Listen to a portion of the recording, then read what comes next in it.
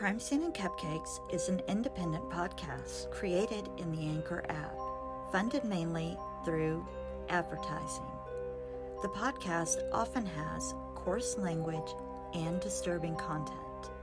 Please listen wisely.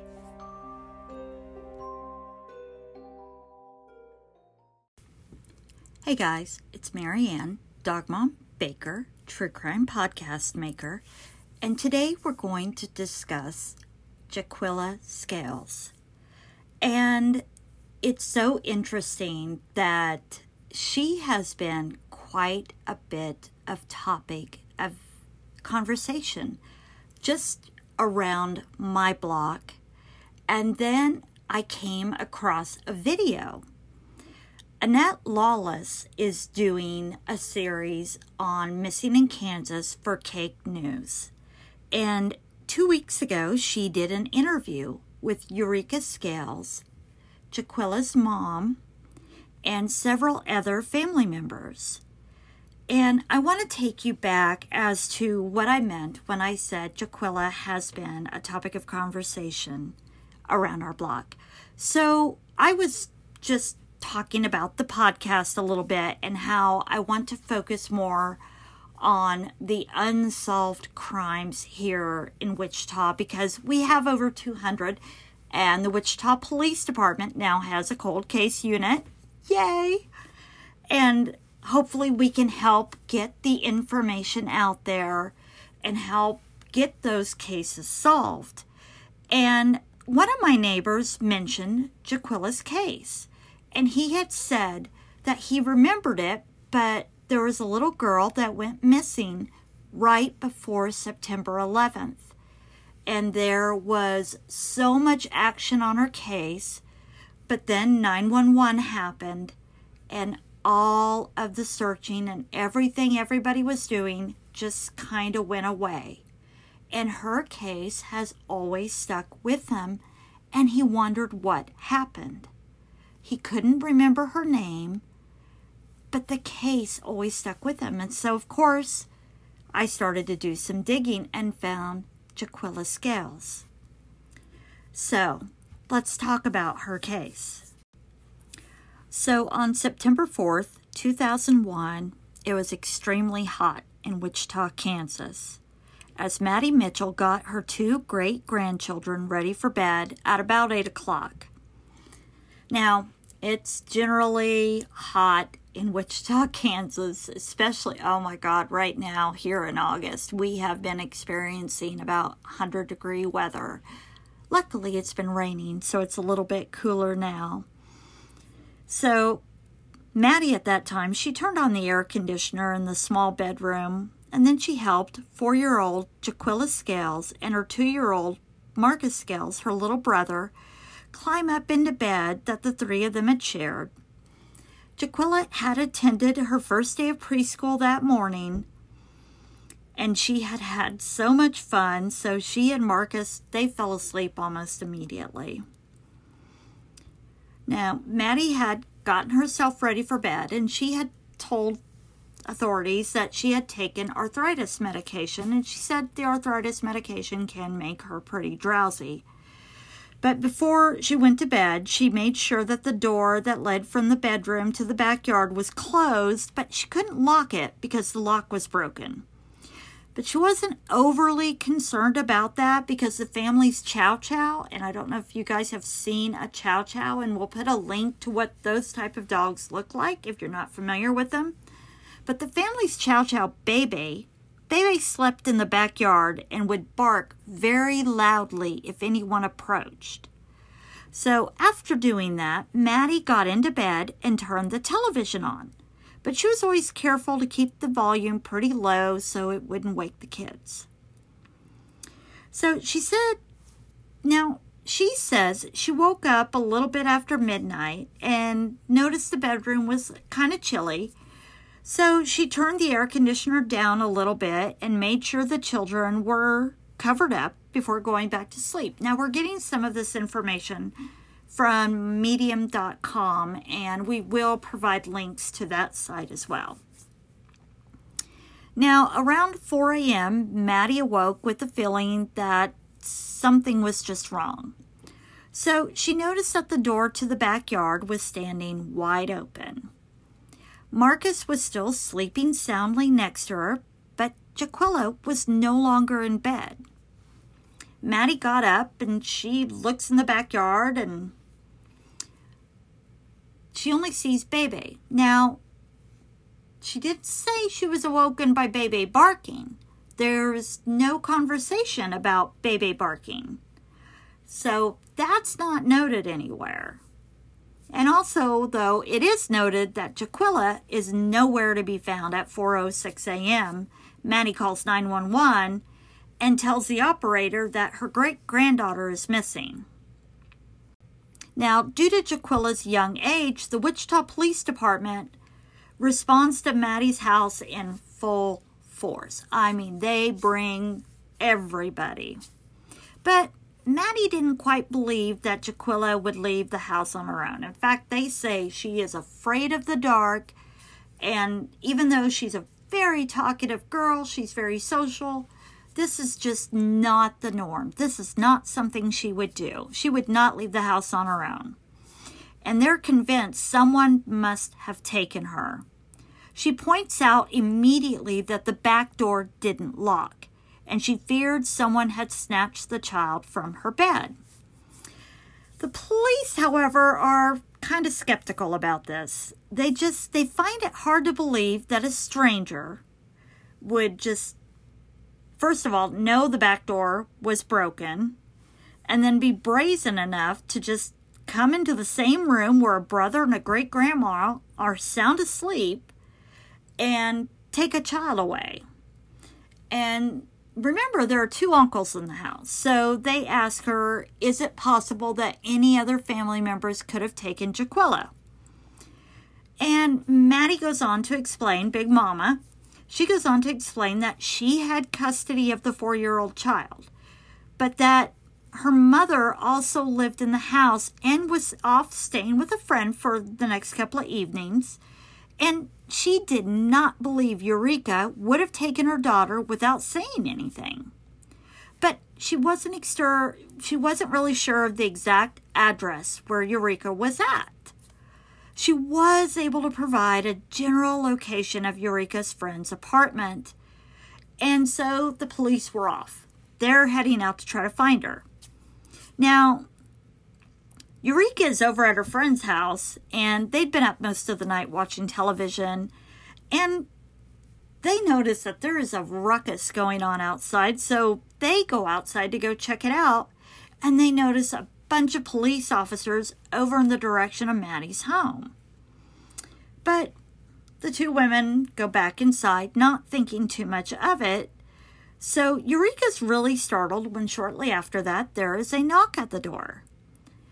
And once the police were able to establish that Eureka was in the apartment, they asked of her if she had a daughter named Jaquilla. And Eureka was pretty confused because, yeah, I have a daughter named Jaquilla, but she's with Big Mama. She's not here. And then the officer had to break the news to Eureka that her daughter was reported missing. Now, Eureka immediately ran back to the house to ask Maddie what had happened. Because, like the police, Eureka just didn't get it. How does someone come into the house, take Jaquilla, and nobody notices? And she even pointed out, why didn't Bebe bark? As they start their search for Jaquilla, most of the police officers involved, they were just certain, we're going to find her. This is just another case where a kid has wandered off. She's probably hiding. So they start going door to door and they start checking other people's houses, and they're knocking on the door and they're saying, hey, you know what? We think a little girl has gotten out and we are asking you to check your homes. Can we come in and check your homes? Because we're thinking maybe she got in and she's hiding somewhere thinking she might be in trouble, and she's not. We're just trying to find her. And so a lot of these neighbors were like, well, hell yeah, and we'll help you look. And so the neighbors just all came out and they started to help as well. So, this is just, everybody's trying to help out. So people are just combing the residential neighborhood. They're combing the nearby Grove Park. They're calling out for Jaquilla. They're reassuring her that she is not in any type of trouble. But they aren't finding anything to indicate that there was a kid roaming around in the area. So then the police block off the street in front of Maddie's house. And they establish a makeshift command post in her front yard. Now, there are pictures, and we'll post that, of what her house looked like. And her house kind of has like this big, you can park right at the front door. So it's all paved, so you could park right in front of the house. And so they brought in all the cadets who were currently in the police department, and they had them assist with door-to-door searches, handing out missing poster flyers, and asking the residents to keep an eye out for Jaquilla. Investigators also brought in a bloodhound and a German shepherd to try and track Jaquilla's movements. But the dogs were unable to locate any type of trail to follow. There were no signs of a struggle inside the bedroom where Jaquilla was last seen, and no blood or any other evidence was found inside the home. Police were just really uncertain if they were dealing with an abduction or if a child had wandered off. So they were handling it both ways. Traffic in the area really increased after the sun came up. They were stopping all cars that were coming through the neighborhood. They were questioning drivers, searching vehicles. They stopped the trash trucks, combed through those. A man who was hauling watermelons was stopped and his trailer was searched. Anytime they heard about small children, they went and they checked for them. Now, we had some heavy thunderstorms because, of course, we do. So the search teams were just getting soaked. But they're still searching. They go through Grove Park, and the following morning, search team expanded to most of the city of Wichita. There were ATVs, dogs. The FBI agents came in. The CART team came in. And the owner of a nearby horse ranch even volunteered the use of 3 of his horses. That was allowing police to comb through several parks, fields, some of the heavier places to look for her. But they got no clues. They got nothing. All of the family members were interviewed at the police station, and Eureka voluntarily submitted to a polygraph, which she passed with flying colors.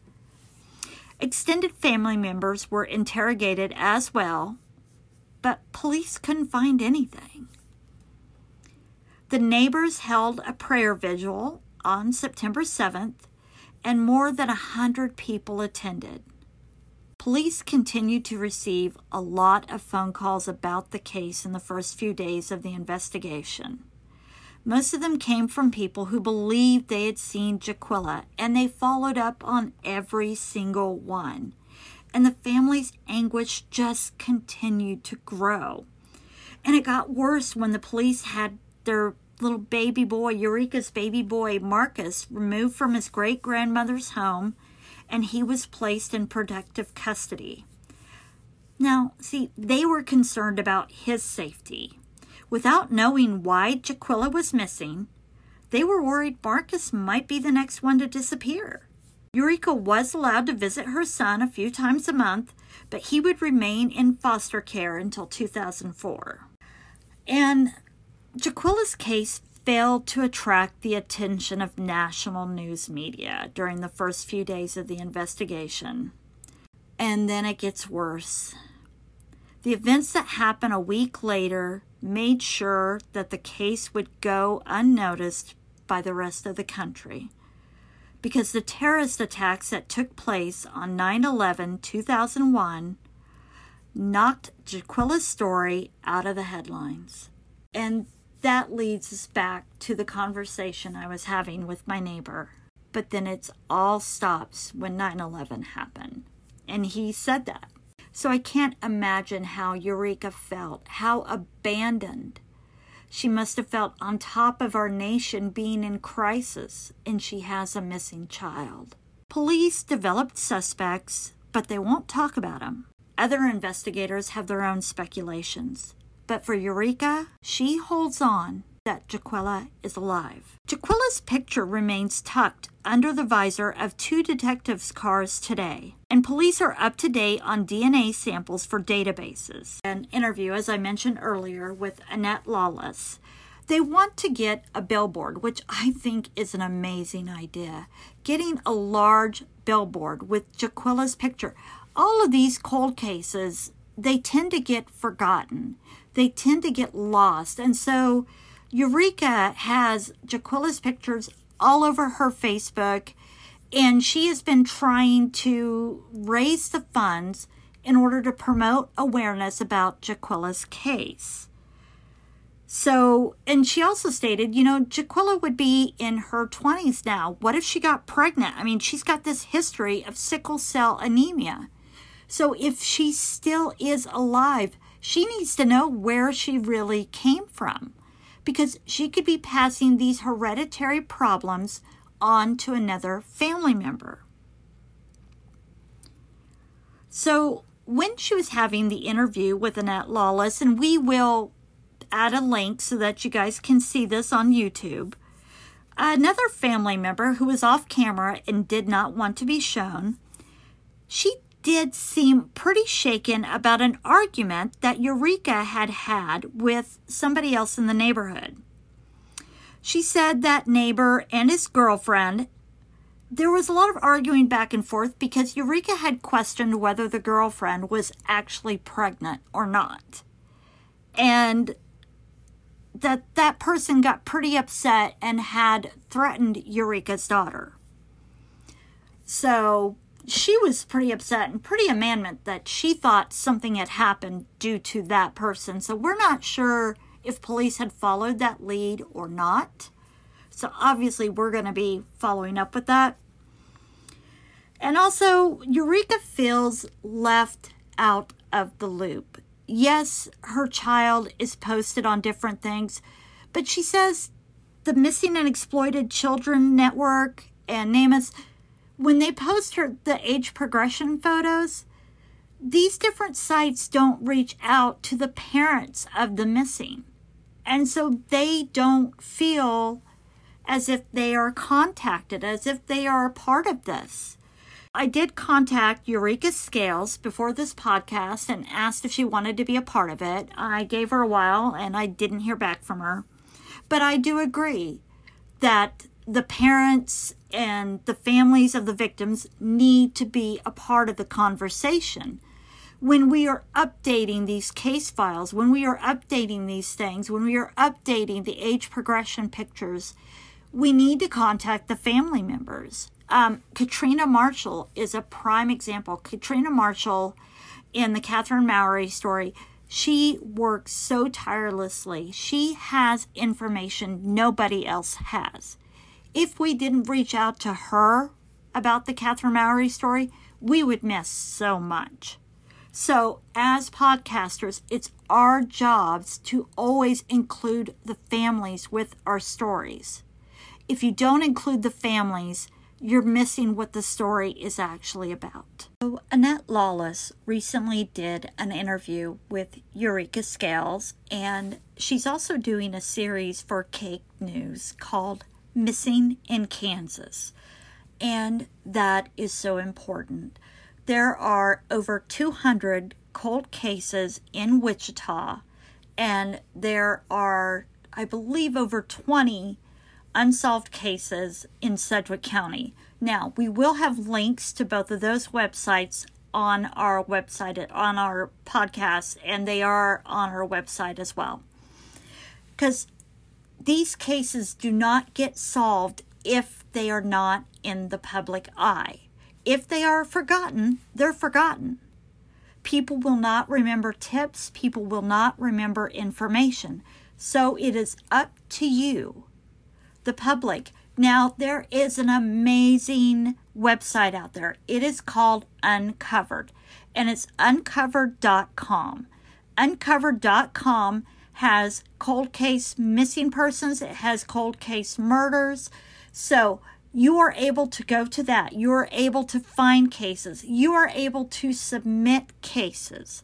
So if you are interested in true crime, if you have a family member and you are trying to get their case noticed, you're trying to get their case solved, that is an awesome place for you to go.